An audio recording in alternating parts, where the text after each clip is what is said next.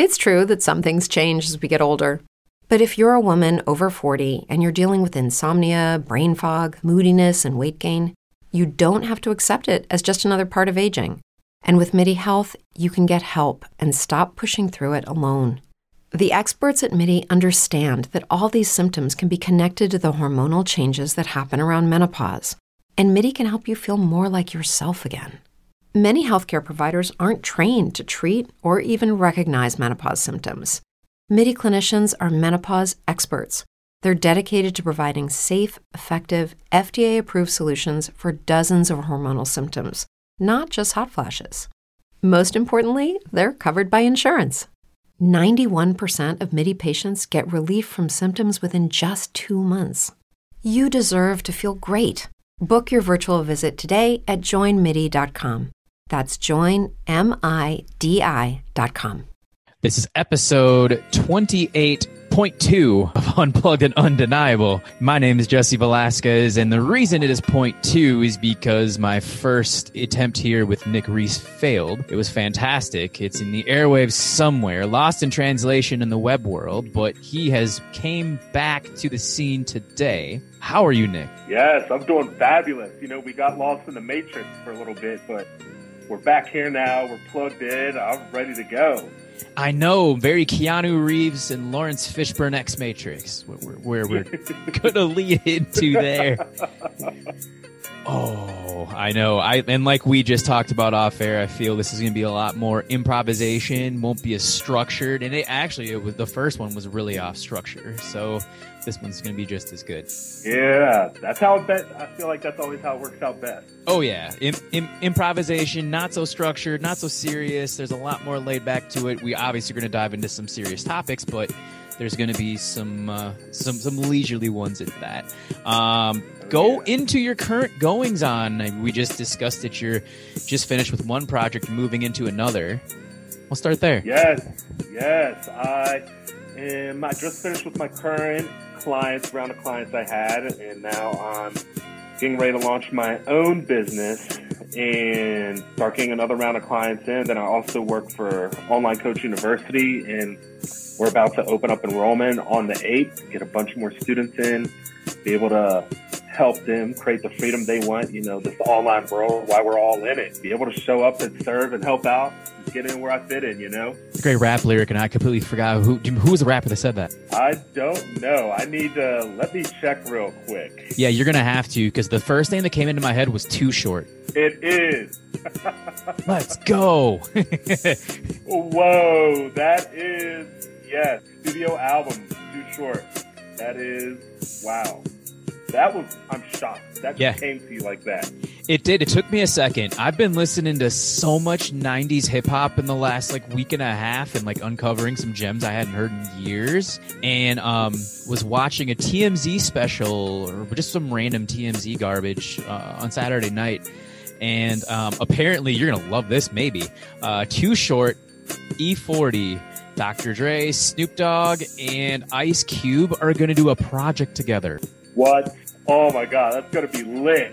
That is gonna be lit. That's all the that's a good chunk of the Pioneers. They just interviewed. It was literally 15-20 seconds of them interviewing Too Short in the street, and that's where it came out. And I was like, this can either be tragic or this could be good, and I don't know where I fall in that lens. Ooh, you know what? I feel like they have enough career that they're going to make something really amazing. None of them are really ever, going at people or, in recent years. So I feel like they're so set and know exactly who they are, know exactly their style, that it can kind of complement, like a modern-day Wu-Tang almost. West Coast version, too, because all 5 of them, I believe. Yes, oh yeah, they're all West Coast guys. Yeah. Oh, the heart of California. Of the 5, did you have a favorite? I'll go through it again. Too Short, Ice Cube, Dre, Snoop, and my 5th was, I forgot. E40. E40, yes. E40. Really, they all have classics that you could just get on and vibe with. If I had to pick one, Today It Was a Good Day is just always just great. But I have a lot of Dr. Dre and Snoop Dogg on my snowboard playlist. So, there is Yeah, it's Too Short. Just I feel like he never really got the break that he deserved. Like, he was definitely up there, but going back and listening to, like, his stuff is time. I remember the first time I heard Too Short, I was like, oh, who's this new rap? And then he's been out for years. I mean, this was, maybe a couple decades ago, but at that point, Yeah, Top Down, I know, was a big one. He actually did a song with E40. I don't know if it was his Hall of Game album or if that was the name of the song. Mm-hmm. Yeah, I think of the five, I think E40 is the least known. And there was a period of time, a year and a half, where I listened to a ton of E40. This was like mid-90s. But if I really had to rack my brain, like Dre was with like Chronic 1 and 2 was just legendary. Cube in the early 90s, though, it's really hard to beat with not America's Most Wanted, but he did NWA. Yeah, and even the solo albums. There's so many songs on there. Today Was a Good Day being one. West Up with the West Side Connection. There was just so much. Yeah. What Can I Do? Those are the albums you could just put it on and just let it ride. Yes. Like, you didn't have to skip around and be like, oh my God, that song was trash. Like, every song had something special about it. It really did. And I feel that was the era where people told stories more on the East Coast than the West. I think like Dre and Snoop and Cube like transcended it, but like bringing more violence in, but also I think maybe more awareness into what was going on in the streets with like police and police brutality. Way ahead of its time. Oh yeah. It's wild to think about that. Like, a lot of times you'll be like, oh, they're just talking. But if you sit down and listen, like, those are stories that happen. Like, stuff like that you can't make up. Like, it happened somewhere to somebody that they knew or themselves. And it's one of those things that they just were able to let the music, and then it was played on the radio, different times, different things got on. Very much so. And I'm trying to because one of my all-time favorite Dre lyric was from Let Me Ride. And it wasn't even that like transcendent of a lyric, but just the roll into the hook was always rolling in my 6-4. Yeah. That's everybody saying. So he was rolling around in a 64 Chevy or a 64, I think Impala. It was one of the two. Yeah. Oh yeah. That thing was clean too, man. I saw one last year. I saw a Candy Purple one. We were in Colorado Springs. Ooh. Coming out of the Taco Bell drive-thru. And I see this guy, and I was like, what? Like, Candy Purple, white leather interior. I was like, this guy's living life. And he was dressed to the nine. Like, and this was like 1 o'clock on a Tuesday. Like, I don't know what's going on, but I was like, I want to go. Wherever you're going, I'm there. Was he dressed like Pinky from Next Friday? Yeah, he was dressed like Pinky. Oh my God. Oh, if he talked like Pinky, the game would be over right there. I know. You know what? I'm going to send it to you. I'm pretty sure I have a picture. I'll have to see. I'll have to look deep in the archives. Okay. Purple 6-4 in a Taco Bell drive-thru at 1 p.m. in the afternoon on a Tuesday. Yes. Road trip. That's all I don't know. Exactly. There. Exactly. Oh, man. With that being said, I guess we can go a little backwards in time then. You are in Colorado now, and you came from Maryland. Talk about that transition over the last year. Yeah, it's been great. It was probably the last 5 years. We've been road tripping out at least once a year, coming out to the Midwest, and usually just going straight to Denver, stop at our favorite taco spot, and then straight to the mountains, just going camping, snowboarding, off-roading, just getting off grid as much as we could. And it always been a dream of ours to really move to Denver. Last February, we had the plan. We're like, all right, March is going to be it. Was living in San Diego for months, came back, we're getting our stuff together, then Rona hit. Like, all right, we can't go now, but we had still had to come out. We had some work, so we drove out across the country, I think, twice last year. And then in October, we're like, all right, the move's happening, and got out here October 1st. And it has been just the most refreshing, like just the pace of life versus being in like the DMV to here. It's like a lot slower. It's so much more diversity than the area that we were living in, much more accepting and more people living life. Like, you don't feel that weight, that East Coast grind where you got to go in, put in your 12, 14, 16-hour day, then come home, like keeping up with the Joneses type thing. Like it's not like that here. Everybody's out at all times of the day. Weird, because I'm used to being just the only person out at weird times of the day, but here everybody's living. And you actually moved in at not an inopportune time, but just at a very precedential, if that's even a word, like an unprecedented time. Let's use that.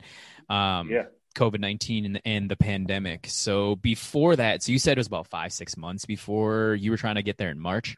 Yeah, we initially had it planned out to move in March, and then that hit. And over where we were, it was like you can't even be out on the roads. Like if you're out on the roads and they were giving people letters, like if you were a driver, had some type of work to do where you could be on the road, but they really didn't want anybody out. And people were getting tickets if you were out just driving around, or you couldn't justify that you went to the store and you're on your way coming or going from it or things like that. So we just held up and then waited till it died down a little bit, went out, had work in San Diego again in July. And then we're like, you know what? The time's right. This is, 2020 was definitely a crazy year, like affected a lot of people negatively. For us, like even though it was that negativity, it was still positive in the fact that, when you're forced to stay at home, you can really get a lot of things in order. You can really start thriving in that environment. And we had the opportunity to go, and we're like, all right, let's do it. Yeah, I mean, no time's better than the present. And developing that mindset with going on your own, I think, helps. And I'm assuming your wife has her own business as well, or you guys are in business together? Yeah. So she's a wedding photographer, and then we've been shooting together about 10 years. So we shoot all of our weddings, all of our elopements together. So it was one of those things. Also wanting to shoot more outdoors, shoot more elopements, shoot more weddings in the Midwest vibe was the chance to come out here too. And because for the wedding season, it just completely crushed that. Like everything's getting pushed back, just having to reschedule and, us wanting to be super flexible with our clients. So at that time, we didn't have, usually that fall season is usually jam-packed. And this time we didn't have it. And we're like, well, we have to go now if we want to go, because otherwise things getting rescheduled, pushed back, just the uncertainty. The only certainty was we didn't have work in October that we would have to go back for. All of our work then was out here. I'm like, all right, this is it. We'll do it and then make the rest work. Yeah, and I'm assuming you're pretty settled in now. Has there been something that is a little more eye-opening that you have not expected since you moved in? I didn't expect so much to be open here. Like is definitely that vibe of trying to get the restaurants, like, yeah, nobody can go sit down and eat, but they're really, really working hard to help restaurants stay open here. And like we've seen places that we went to one coffee shop, came back the next day, everything's completely boarded up. Just being able to have that carry out, like people just completely revamping their menus. So it's nice to see that even though things are happening, they're still trying to let people have their livelihood, have their businesses keep thriving. And then also just the simple fact that now, because we camp a lot, we're out in the mountains a lot, campsites, so much more packed. Like if you're going out and say you want to go to a campsite where you could just pull up your car, get out, pitch your tent and go, they're like packed, booked, reservations. Like you're in an overflow lot if you can't get into a dispersed setting where it's pretty much you can just go out anywhere and just pitch a tent anywhere randomly. If you don't know where those spots are, how to get there, it's going to be pretty slim pickings to get out there. That was really shocking because usually you don't see that many people even at a popular camp. That's crazy. Well, and I actually just discussed this almost same thing with somebody just in the last couple of hours, talking about how I'd say in the last week alone, it feels like it's 75 to 80% of people now are traveling. Like airports are starting to fill up again and like people are going places, which is, I don't know how that is received. Do you feel like campsites and things like that, are they starting to become oversaturated or everything seems safe? Yeah, you're at a campsite, you're not near anybody. I'd say you're probably like 50, maybe 60 feet apart. Okay. Like you're not on top of each other at all. Like it would if you're sitting down having a conversation, you can't hear the people next to you talking.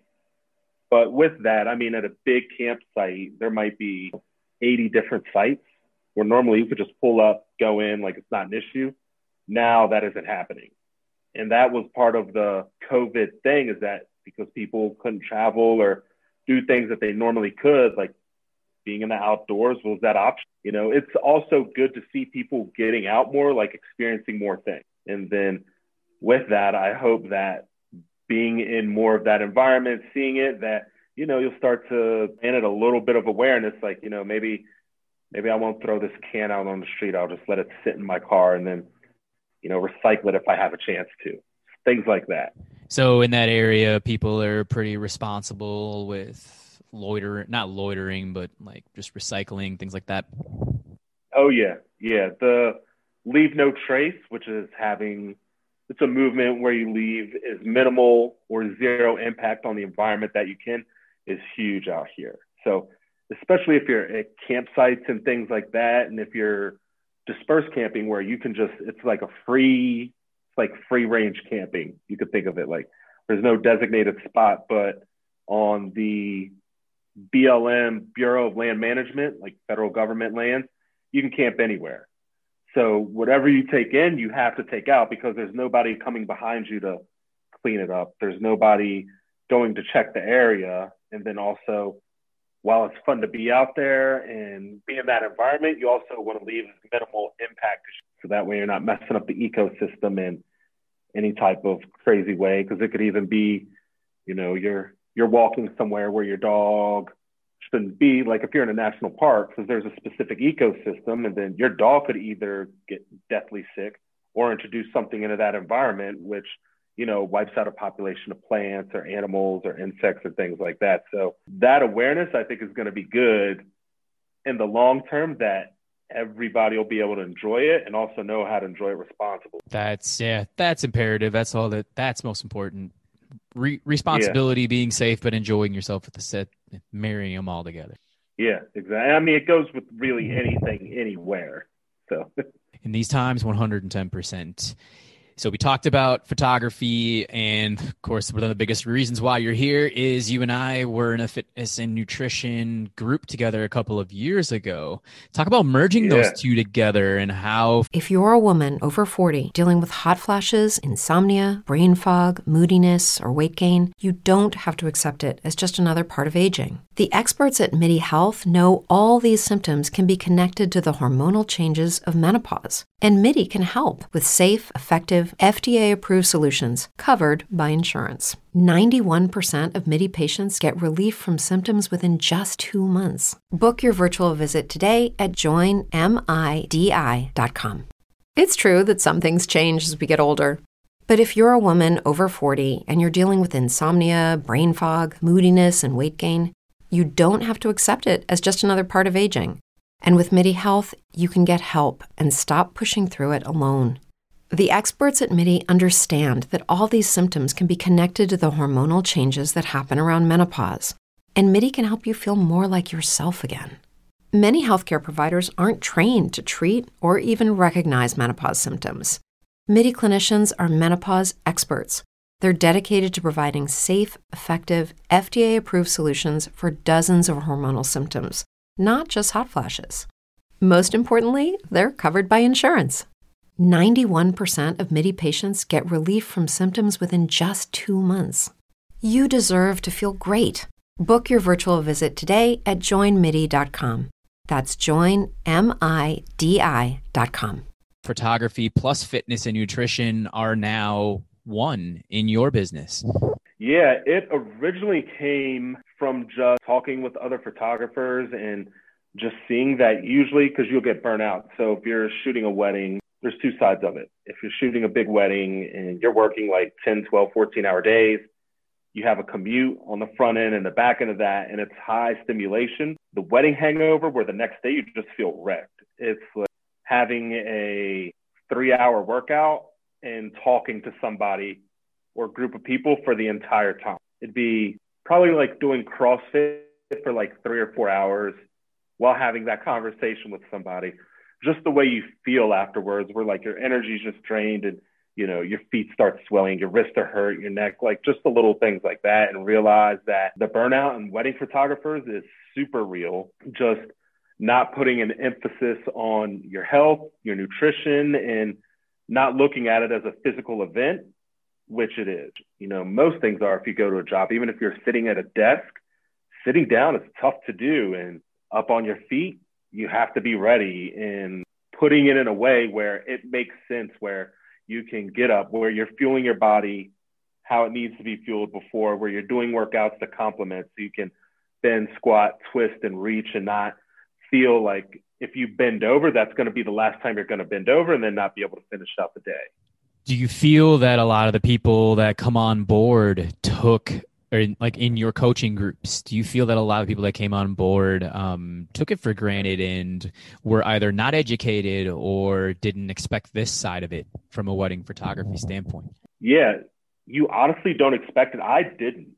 I had no idea until I go in. I was like, oh, if this is how I feel the day after, then this is how we need to prep the day, 3 or 4 days before to make sure we can do that. Because then also, if you are only working on weekends, if you can only shoot on Saturday and you're completely wrecked on Sunday, that takes away like 50% of your availability, which also isn't good. And then letting it be in a way where you're energized, where you feel good, where the workouts aren't taking hours and are bone crushing and don't take a lot of expensive things, because you also want to be able to get up, do something for 15, 20 minutes, and then get the day started, which I've realized that 15 to 20 minutes is really the sweet spot in order to get your creative juices flowing, also get your body warmed up, build that strength, and have it be something that you can do every single day. That way you're just conditioned for it.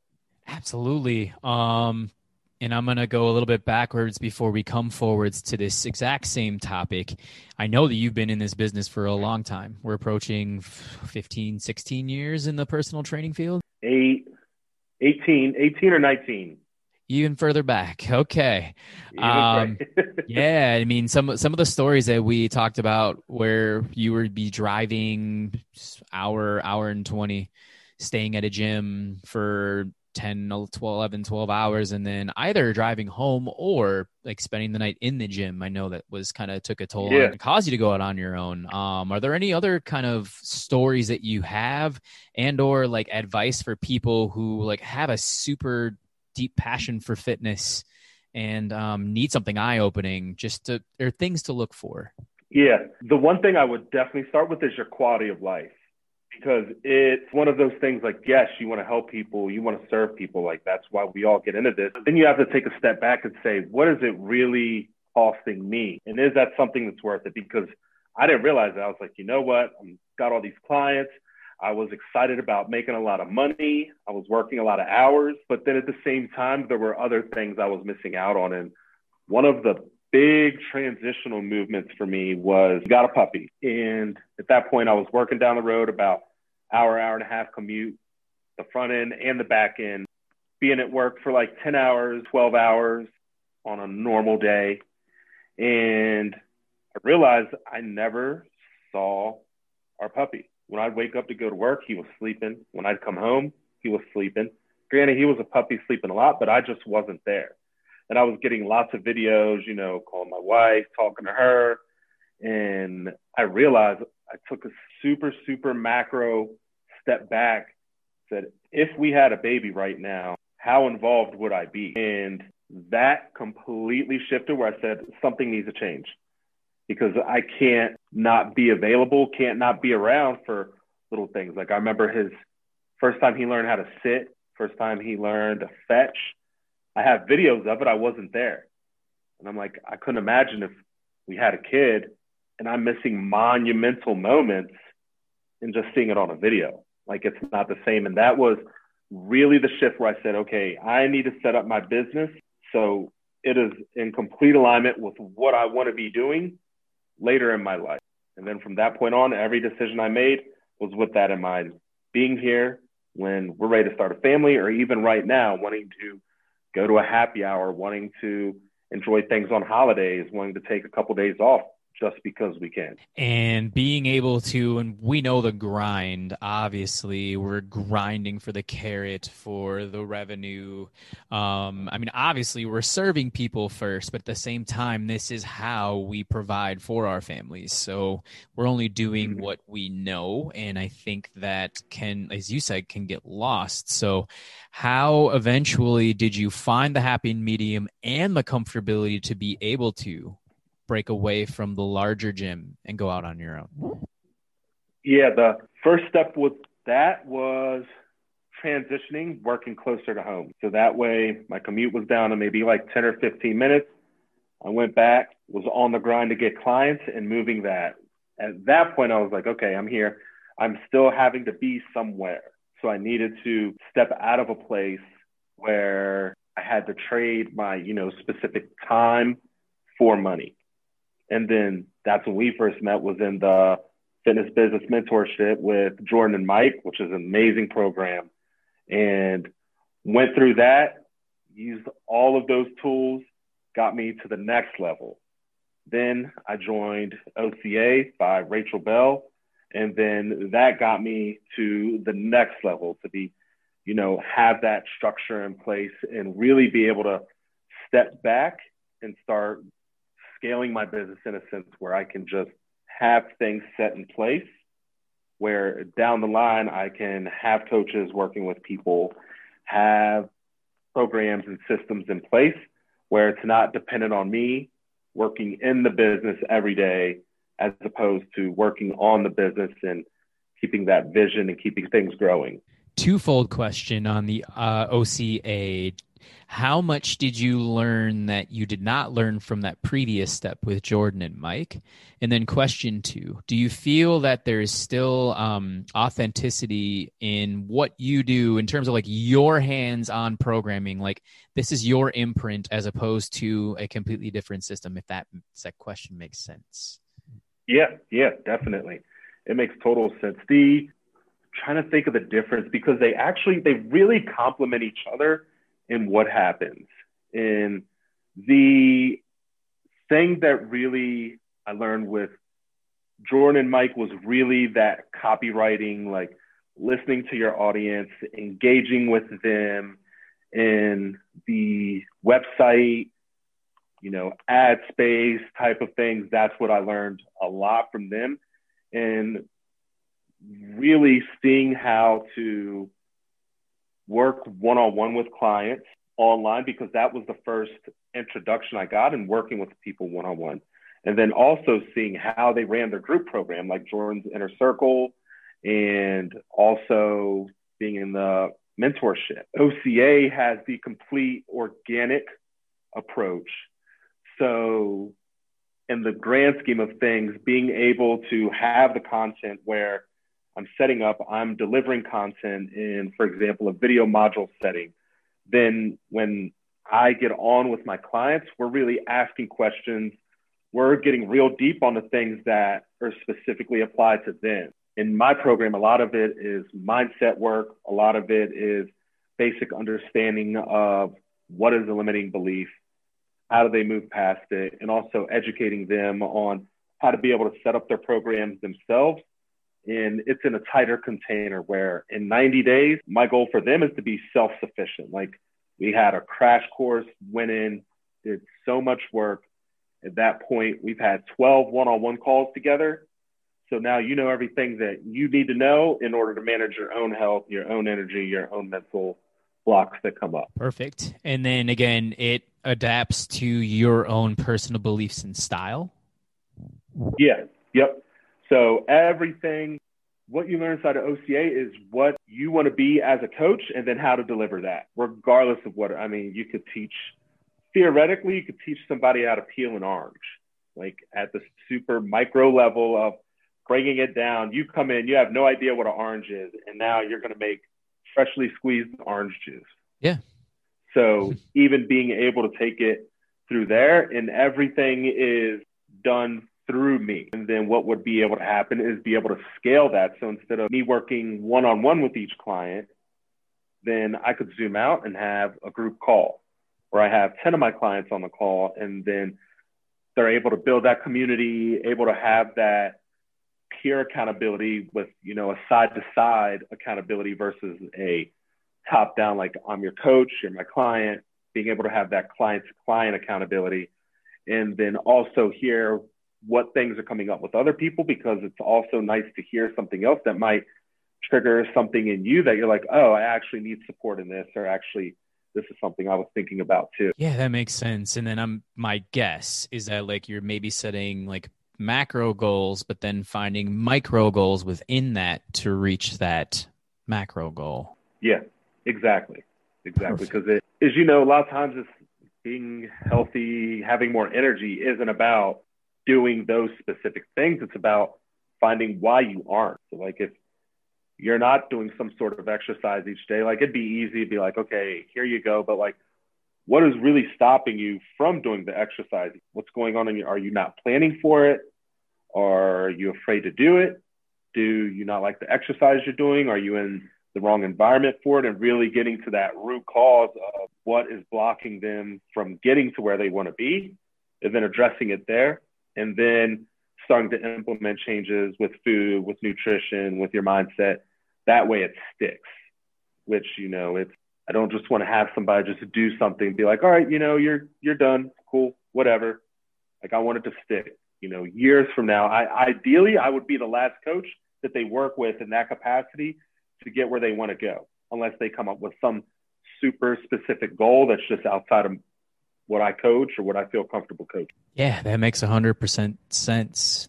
From common behaviors in the fitness and nutrition industry, what is the one that you most want to see a change in? Oh, man, a tough question. The one I want to most see the change in, it's the all or nothing, or the cancel culture of, oh, okay, you want to work out and get healthy. You need to work out every single day. You need to eat 6 meals a day of boiled chicken, broccoli, and you can only eat this type of thing. And, that goes with vegan, with the carnivore, with the no carb people, with the all protein people, with the no sugar, like all of it. Because one, a lot of times what I see happening is if, say for example, I'm vegan, then you're trying to push that agenda, which, on a macro scale is an issue that's going on with our world, is that one thing is happening, you're trying to make everybody believe that, and you want everybody to be that one way, versus accepting like, hey,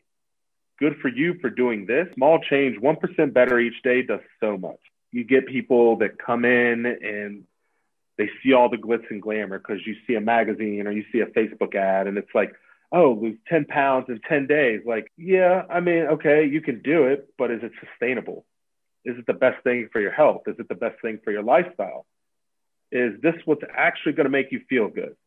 Because we both know when you're trying to cut weight, if you cut weight drastically, you feel like crap. You do not feel good. And then what happens, because it's actually happened to me. I had a client when I first started online. She hit her goal weight, was upset when she got to her goal weight, which blew my mind because she wasn't happy. She was doing things that she didn't necessarily love doing, things that were making her feel good. And I realized I wasn't asking the right question. Like, okay, I got you to your goal, but if you didn't enjoy that process, then eventually you're going to stop. And then that's when I realized the all or nothing approach, like day one, okay, here's your meal plan, your nutrition guidelines, here's your exercise, like that type of thing wasn't working with the way I was coaching because they didn't understand why. And how is it going to work for them? And can they keep it up? And that's a big thing. But also, if it's comfortability in their own skin. And I know your philosophy is very similar to mine. Did you have discussions while this all was taking place about, I wouldn't say just being happy, but enjoying what you're doing? Yeah. And that's where I realized I wasn't asking the right question. Like, hey, how are you feeling about your results? Are you going? I wasn't digging super, super deep just to see, like, we'd have our conversation, be like, yeah, I'm happy with this. I'm happy with this. Like, is there anything you want to change? No. And I realized I wasn't asking the question like, hey, when was the last time you went out and had dinner or a glass of wine? When was the last time you just took a day off from having tracking your nutrition and, tracking your program. When was the last time you took a day off just for yourself? And then realizing, well, what type of things do you like doing for yourself? Because a lot of times, especially people we're working with, exercise is not the thing they want to do with them. Even for me, I don't think of exercise as something I do for myself. It's been habit that's just been ingrained that even if I didn't feel like exercising or working out, I would still go do it because that's just the life we live in, especially years and years like we've been going.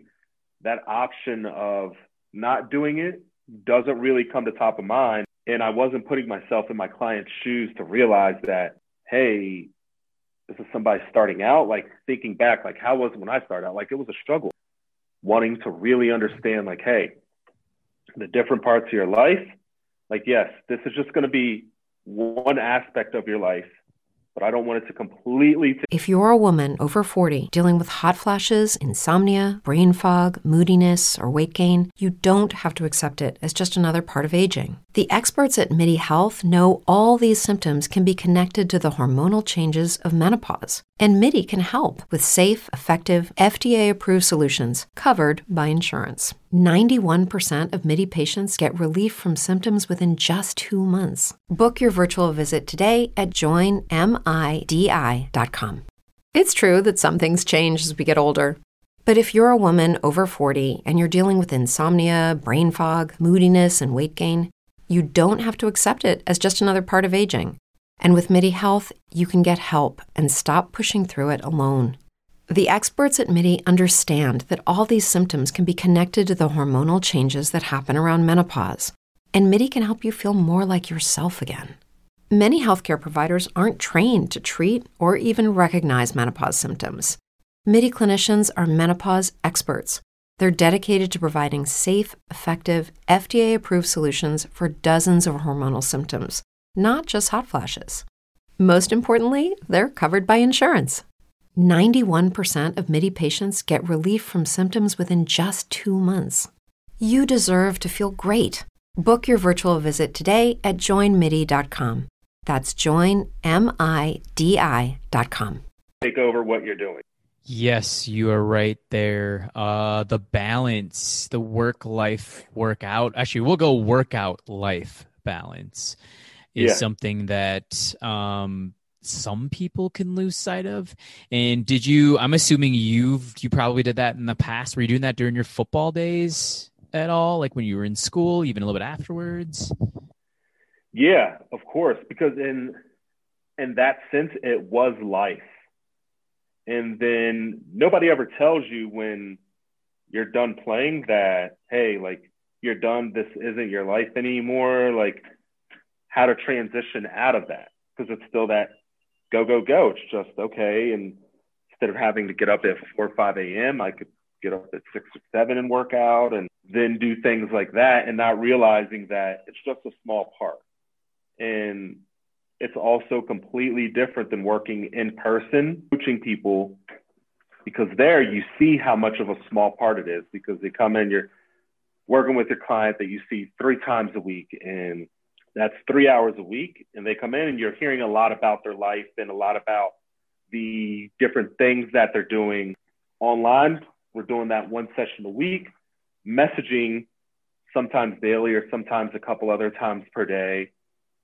But it's that physical aspect where you can really see it, like physically see it, physically feel it, that this is a small part. When it's online, I'm sitting here, like I'm sitting thinking all day about my clients. And I'm like, oh, like I had an idea pop in, like, let me make sure, you get access to this and still realizing that it's a boundary, it's a small part of your life. And I also believe when you make it a small part of your life and you can get that locked down, that gives you so much opportunity for so much more else.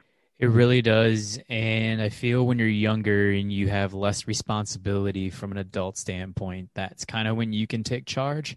And I think it's up to us to kind of corral it back in once we hit the real world running and say, okay, are we making money doing this? Not us, but are our clients making money trying to get maybe down to we'll say 10% body fat. Like, are you trying to make money doing this? Is this going to make you happy? Do you really think it's going to make you happy? Are you happy with the process right now? So I'm glad that you kind of caught sight of those questions, even if it was after the fact, but it's also kind of a learning tool for you down the road if you encounter that situation again. Oh yeah, definitely. Because being online is completely different than being in person. It is just so, I thought it was going to be similar, just really easy. That's why I invested in coaches when I realized that, oh, I have no clue what is really going on in this online space. And it's completely different working with somebody in that capacity. It's like you said, now you factor in people who, you know, they're going to work, they're coming home, they got a family, they might have a side job, working a side hustle, or trying to build something else.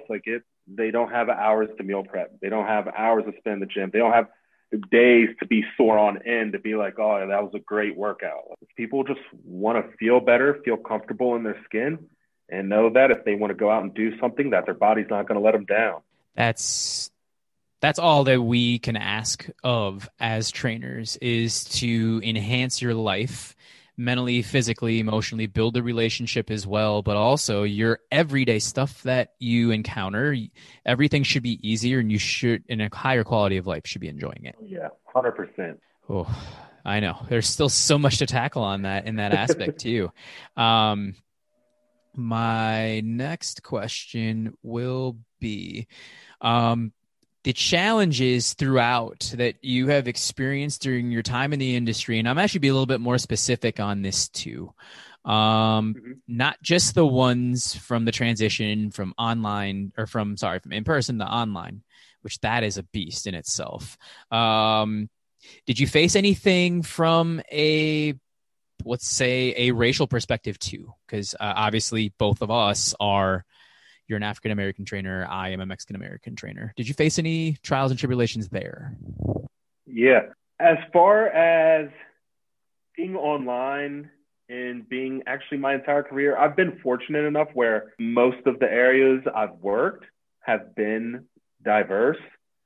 So it wasn't really I never had anybody not hire me because I was Black, or not felt comfortable in a place because I was Black. I've been really fortunate in that, especially in the environments I worked in, the gyms I worked in, and then even being online, just for, you know, other than there being a lack of presence, just for, you know, our people, you know, your minorities, my minorities. I say our people, I'm grouping us all together, because just looking at that, if you look and say, oh, okay, like, who are the trainers? Like, there's people like us usually aren't going to come to the top of that list. That's just the way it is. And I also feel like now, because of everything that's happening, people are seeking our services out for, you know, there was a lyric from this A$AP Rocky, and the generalization was it was like, it took you, like, you have 20/20 vision, but you couldn't see a Black man until 2020. It was something like that. Mm-hmm. And it was cool to see, and especially in the wedding industry, it's extremely inclusive. People, venues, vendors, everybody is going out of their way to make sure people feel comfortable and feel accepted. Like, going way, way, way out of their way, which is amazing to hear. And I feel like the fitness industry is getting there, where it's going, you know, you see small pockets of it come out, like, what can we do to support the people who are underrepresented and help give them an opportunity that we might not thought of before? Because, you know, sometimes it's not even on anybody's radar. If you've never had to deal with it, or, you know, never had to be in a setting, like, you're ignorant to it. And that's not necessarily a bad thing. But once you build that awareness, then it's like, okay, how are you going to make a change and make it inclusive for everybody, to where you see somebody a kid who's younger can look up and see one of us on a magazine or in a business magazine or online and be like, you know what? That's a career I want to choose. That's a career that I can make a living with. And I feel like the reason why fitness is such in a back seat, because even being a trainer or coach or however you want to say it is still one of those like, oh, you're a trainer? Like, that's not a real job. That's a hobby for somebody that wants to get out really working and just wants to hang out in the gym all day. So I feel like there's that level you have to overcome. And then you have to overcome all the racial, all the social injustice, all of the inclusivity and that all. I haven't heard that second to last statement that you made in a couple years about how personal training is looked at as a job, like a short-term job, as opposed to a career, and it may have a shelf life. You don't see too many, and this is maybe even where like an ageism discrimination comes into play too. I'm trying to decipher. I know Jordan's partner in the mentorship, Susan, I can't recall her last name. You probably know it. Yeah. Niebergall. Yes. Okay. Susan Niebergall. So she's on the high end of people in terms of age that are leading the way in the fitness and nutritional industry. When you start to really think of names now that are very omnipresent in our field, I'm trying to brainstorm ages. It's anywhere from 20, probably say 28, 29. And I'd say the sweet spot is between 28, 29 and about 45. Does that seem right? Do you feel that there is a time that there is like a shelf life on trainers from a career perspective? I would say in the old fashioned sense, yes. Like, I mean, I was getting burnt out all the time. And then you just realize is working this much to make the amount of money you're making worth it. Like, cause I saw lots of friends come and go in the industry where it's, you don't, and you know, this is years ago before online training was even a thing. Like, imagine 10 or 15 years ago, if we'd have started online training then, the type of life we would have now, because it was still that, you know, then it would have been so just unheard of and unprecedented that you're literally changing the game. And I think now also with the whole entrepreneur thing and people wanting to work for themselves, it's a lot more accepted.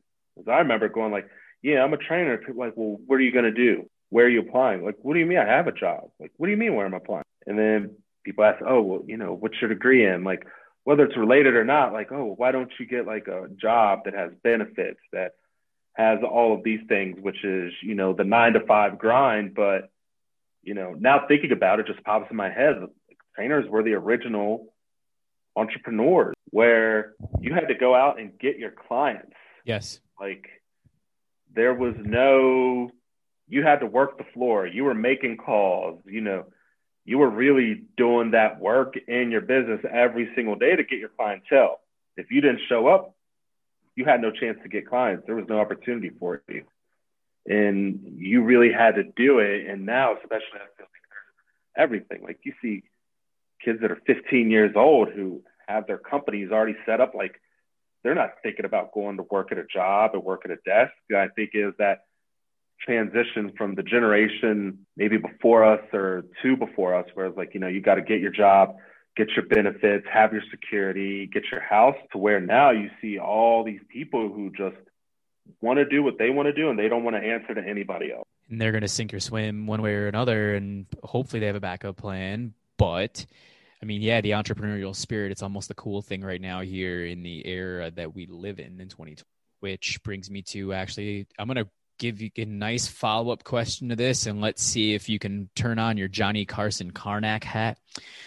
This is going to be a tough one because I don't think I can come up with an answer for this. You mentioned online training. If we had known what we had known 15 years ago, it's like, what spot will we be in? Try to predict maybe 2025 to 2030. Is there something that is going to trend in that direction that you feel that we can jump into, that we should be jumping into now, that's going to be the thing in the next 4 to 9 years? Ooh, that is a tough question. That is let me zoom out here, try to get in the future. You know, I believe it's going to be, there's two things. The technology aspect of things, I think the access, the ease, the education is going to become a lot more simpler, to where like there's apps now that you can manage technique, that you can really work for tools and things. I think it's going to come out where it'll be so easy that things are automatically tracked in your phone or what you're doing. Those things are going to be able to be streamlined towards your coach or trainer so that they have the information all the time. So they're making real-time changes on things that you're doing, I think, or even have a system in place or program in place that does that for you. I think with the technology standpoint, I saw an article today, there was a paraplegic. He was using one of those mirror workouts, or I think it might have been tonal. Yes.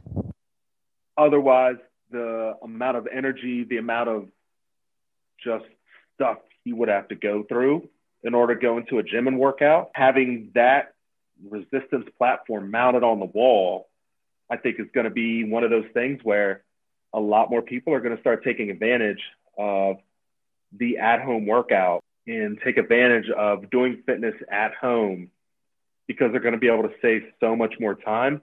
And now people are really thinking about their time and how valuable their time.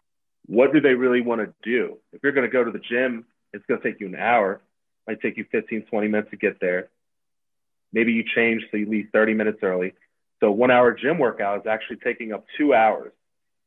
And then you have to decompress mentally.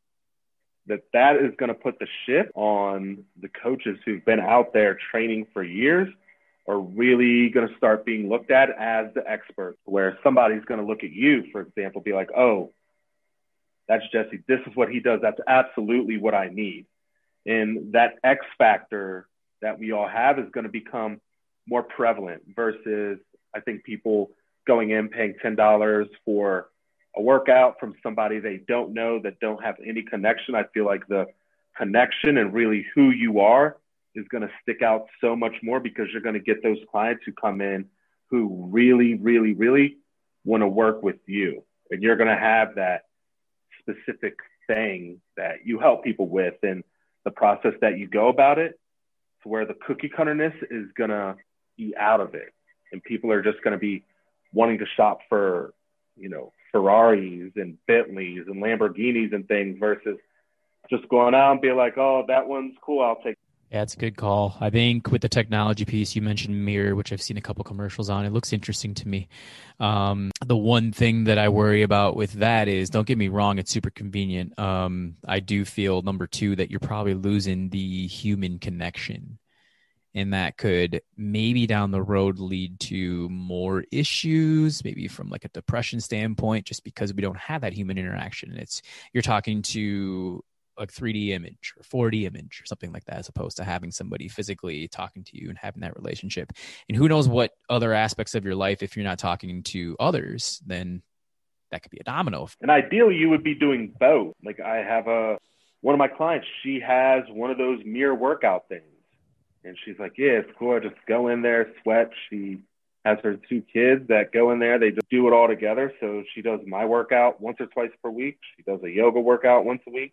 And she does a mirror workout. Getting into the socialization aspect of it is important. I think at that point, monitoring, that's tough because if you want to monitor, be like, making sure people get enough of that, then how much of that is crossing over into their privacy. And, there's a whole rabbit hole. That might have to be one whole episode on its own, just technology, human interaction, privacy, and how that's going to play out on your mental health. Yes. Oh my gosh, I know. That's something I've actually really wanted to dive into with somebody at some point in time, because like the couple of things I was going to talk about today that never came up was imposter syndrome, which I still have not talked to anyone about on a podcast. I'm looking forward to that day. That's everywhere. And then, that's probably the big one. But we should do another one with that because it's something that... It is Ryan here, and I have a question for you. What do you do when you win? Like, are you a fist pumper, a woohooer, a hand clapper, a high fiver? I kind of like the high five, but if you want to hone in on those winning moves, check out Chumba Casino. At ChumbaCasino.com, choose from hundreds of social casino-style games for your chance to redeem serious cash prizes. There are new game releases weekly, plus free daily bonuses. So don't wait. Start having the most fun ever at ChumbaCasino.com. No purchase necessary. VGW. Void where prohibited by law. See terms and conditions. 18+. I work with literally every single one of my clients on a fairly consistent basis, because especially in a visualization world, like you're a photographer, you put your photo out and then you see somebody else's, you're like, oh, is that photo really good? And, you don't get enough bookings, and you see people getting a lot of bookings. And same thing with fitness. It's really everywhere. It's funny you say that, because that's one of the keys, that if you can see why you're being affected and make a change and move through that, it would just completely change your life. Absolutely. That's going to be another topic for another day in itself. Something Yeah. much. Yeah. Oh, man. Now I get to try to change the game here with 5 outro questions for you. I'm going to keep one of the 4, and then we're going to try to spontaneously go through the rest. If you were to use an alias name to disguise yourself, what would it be, Nick? Oh, I think last time, did I say Black Thunder last time? And You came up with did. another one. Jim, yeah. Black Thunder was my first Instagram handle. So, but that might be a little too out there. People might be like, ooh, what's. So I would go with Jim. When I was growing up, when my best friends growing up, we had nicknames for each other with Jim, Yeah. and then Jim Michelin. That just Yes. feels like it goes together. Oh, no one's going to know who you are. No. Jim Michelin. There we go. Absolutely no one's going to know who you are. I know. Just look at a random piece of clothing on you. What's your name going to be? It's going to be Hunter Kingfield. Who's good? Oh, my God. Check into a hotel. Hunter Kingfield. Oh, my. I'm going to try that next time I go to a hotel. I think Jimmy Michelin works best. We'll go with there and then go with Hunter King. Oh, man. Question 2. What is your least favorite fruit? Least favorite fruits. Oh, what are those things? Pomegranate. Okay. That can get Can't messy. stand pomegranate. Yeah. Just the way it pops in your mouth, like not my fancy. That's a very unique answer too, because people don't really think of pomegranates that often. I thought about it enough because I keep seeing it and I'm like, I don't want that. Maybe it's popular in the Rocky Mountains. Oh, man. All right. We get to channel the brain on this one. Question 3. So we mentioned Pastor Troy last time we talked. Mm-hmm. What is your either favorite hip hop album of all time or your favorite artist of all time? Just give me one. Favorite artist? I'd have to go 3 6 Mafia on that. Okay. I'd have to go that. Pastor Troy's up there with them, but 3 6 Mafia I could put on any album and just vibe out. Wow, that's a really unique answer. I remember them in the late 90s. I had a friend of mine that was like really hooked on them, and I can think of a handful of their songs. And I know they went a little bit radio famous like 3-4 years after the fact, but yeah, dang, I have to really channel those. Oh, yeah. Those were just, they had a song for whatever you were feeling, however you wanted to show up, they had a song for it. And a lot of their early production, just the way they were moving through, just putting things together and really just allowing anybody who wanted to come in to Hypnotize Camp Posse be able to flourish and be like, you know what? Yes, you're part of the team, but here, you can do your solo thing too. And then, look at Juicy J. He's still doing it, cranking it out. Yes. He really is. I was listening to a podcast and his name came up. He wanted to challenge somebody in a versus. I can't remember who it was. I know. Did you watch any of those verses at all? No, I didn't. I wanted to, but then it never came because originally I thought I was like, why are these two people like battling? And then I realized, oh, it's take your song and take my song and then do it. Yeah, I didn't watch any of them. Did you?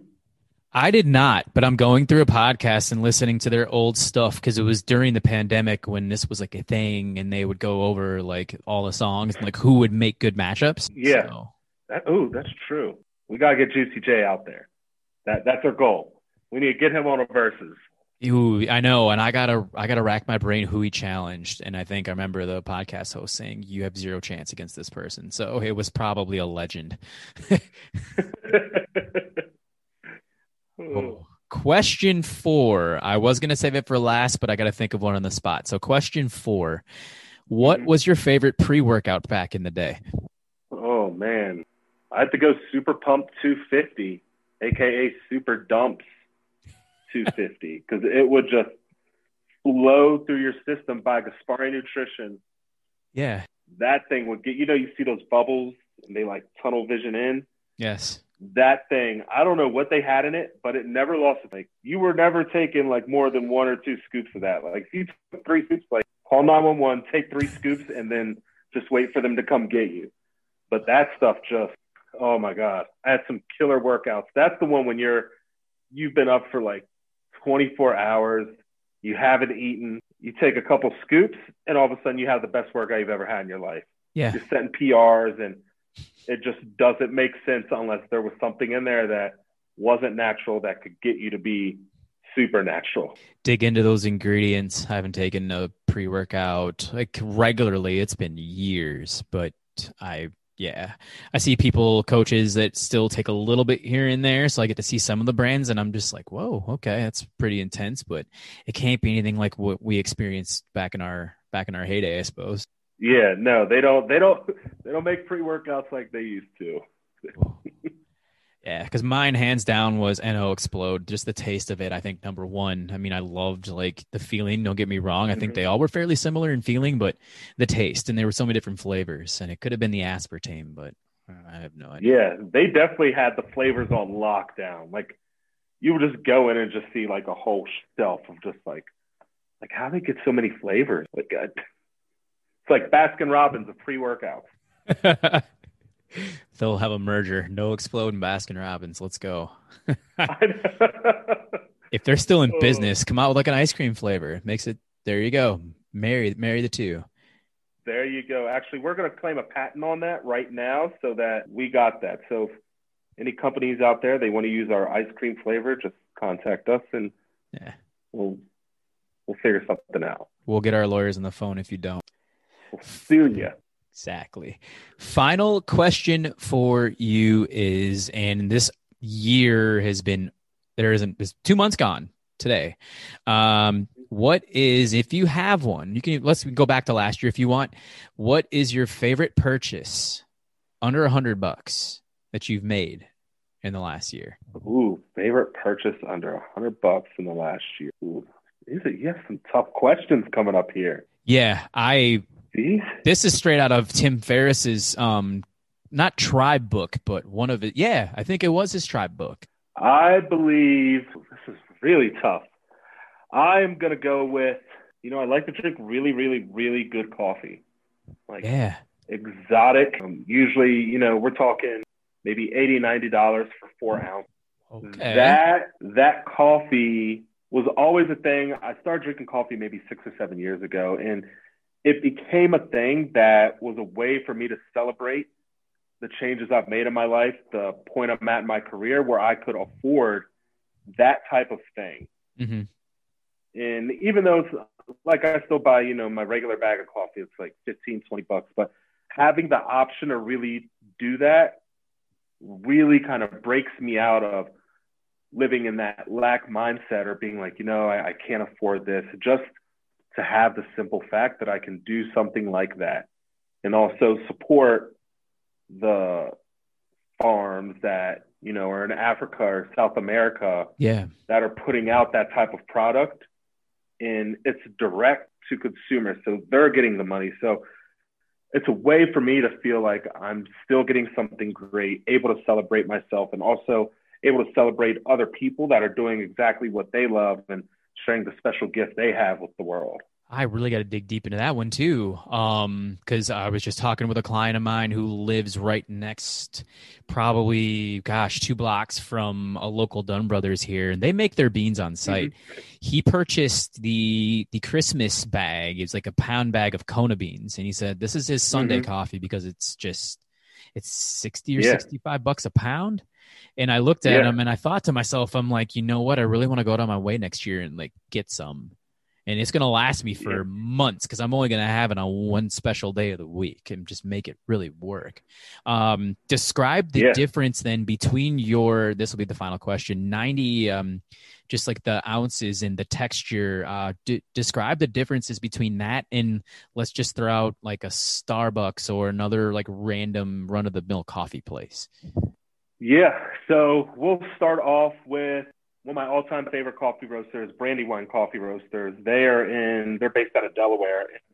The real difference comes to, one, the sourcing of the coffee. So if you're looking at Starbucks, the coffee they're getting, so there's a whole coffee stock market, mind you, where you're trading beans or trading high-end things where the quality is really tight. Generally, Starbucks are getting those low-end beans that aren't going to make the grade. The way their coffee is roasted, in a sense where you really like blowing out literally the coffee bean. You're cooking it so hard that all the oil, that all the flavor is coming out of it, and it's burning it. That's why a lot of times people be like, oh, you like that burnt taste, or some people call it a dark roast. Yeah. Where you have that like burntness to it. And it's all one flavor. Like each coffee from each region in each country to each farm is different, because those variables and those environments are so crazy, to where Geisha Village coffee, which is, the birthplace of coffee by some people's, historical accounts, even though it's coffee, it drinks like a tea. So it's really light. Okay. It's really floral. You're getting a lot of aroma through it. It tastes just clean. And then the way you're able to really control the flavors that you get out of it by making a brew of it. So then you can change your temperature 10, 15, 20 degrees on the water, change the grind size that you're using, change how much water you're using, and dramatically change the flavor profile of it. Because this bean has been taken by hand throughout an entire process, to where the farmer got it, to where they're shipping it out, exporting it directly to a craft coffee roaster, to where they're not just throwing it in the roaster and roasting it. They're doing a couple test batches to make sure that the coffee is going to be roasted at its peak, is in alignment with how the farmer treats that coffee and drinks that coffee. So that way, that if I'm getting a geisha coffee, I'm going to taste, a lot of cherry. It's going to be very fruit forward. If I get something from Kenya, it's going to have a very tomatoey feel, a very tomatoey taste and smell to it. Or if you go to Mexico, which we're drinking right now, Mexico has a lot of those chocolate, a lot of that cacao taste, where you get that classic coffee taste, but it's in a light setting. It's not just blowing out your palate. I know. Yeah. I'm not a coffee nerd when it comes to like breaking down the balances and stuff like that. I actually do know somebody who like really, really is, like the pHs and stuff like that, and just like goes with the chemic equations. You might be like that too. I think I've seen some of your stories in the past in IG where like you make your own drip and some others. Yeah. I do the pour over. So I'm a manual brewer. Mm-hmm. I heat up my water. It's heated up to a certain temperature. I keep notes. I try to keep as many notes as I can for each cup I make, for each roast, to make sure that I could be consistent and also repeat things if I get something out that's not exactly how I like it. I don't have I forget what the name of the pH tool is, but I don't have one of those. The real one for that's you're coming over the hump at that point. Okay. Where you're testing the pH, because also the extraction for coffee is also in a certain point. So when you can take that out and you can test it and see what the extraction is for example, like the parts per million. So how much coffee has dissolved, how much coffee beans have dissolved in the coffee that you're drinking, there's a sweet spot for that for all coffees. So if you can hit that, then you're tasting the true essence of how that coffee was supposed to be drank. Once you get over that hump, you're like deep, deep, deep in it. I just haven't made it there. I'm probably 2 steps away. There's a poetry to coffee that I never knew about. Holy smokes. Oh yeah. They have coffee competitions. I watch them. They're on YouTube, the World Coffee Championships. It's like everything. There's a whole rabbit hole of things you can go down that are super in the super scientific space. And then you have the other side where it's the coffee. Like, let the coffee just be the coffee. Don't put too much technology in it. A Tesla versus like a 68 Camaro. Like, those are 2 completely different people. Rarely is a 68 Camaro guy going to be driving a Tesla. Yeah, that is going to be a rare occurrence. I can always think about like those are like muscle cars, like rebuilding the body, doing things like that, things that you probably can't do with the Tesla. That'd be the same thing. Good for your comparison in coffee. Well, you gave me something to reach out to because I went to a place in Kansas City a couple falls ago now, and I loved it. And I know their beans were like $25 a bag, which I consider at the time, I'm like, okay, it's pretty spendy. But then now I'm hearing these things about like $60, and now you just blew my mind with like $85, $90. I'm like, okay, so there's like, there's another level to this. Oh, yeah. All right, there'll be another podcast on that too. Nick, on your way out the door here, give us all of your projects, social media handles, anything else near and dear to you that you'd like to promote. They'll be under the header later on. Oh, yeah. You can find me on Instagram at Nick Reese, NIKREESE. And I'm currently enrolling clients for Peak Performance Method. It's my 90-day one-on-one coaching program for wedding photographers, elopement photographers who are looking to avoid burnout and increase their energy and overcome those mindset blocks. That's it. Thanks, brother. I appreciate it.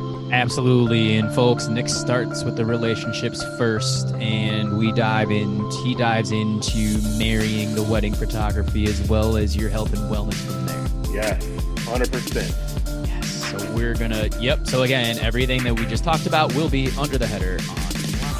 And for Nick Reese, my name is Jesse Velasquez. Again, this has been episode 28.2 of Unplugged and Undeniable, and we'll see you on the flip side. Yes, it's been real. Okay, round two. Name something that's not boring. A laundry? Ooh, a book club. Computer solitaire, huh? Ah, sorry, we were looking for Chumba Casino. That's right. ChumbaCasino.com has over 100 casino-style games. Join today and play for free for your chance to redeem some serious prizes. ChumbaCasino.com. No purchase necessary. Void where prohibited by law. 18+ terms and conditions apply. See website for details. Lucky Land Casino, asking people, what's the weirdest place you've gotten lucky? Lucky? In line at the deli, I guess? Aha, in my dentist's office. More than once, actually. Do I have to say? Yes, you do. In the car before my kids' PTA meeting. Really? Yes. Excuse me, what's the weirdest place you've gotten lucky? I never win and tell. Well, there you have it. You can get lucky anywhere, playing at LuckyLandSlots.com. Play for free right now. Are you feeling lucky? No purchase necessary. Void where prohibited by law. 18+. Terms and conditions apply. See website for details.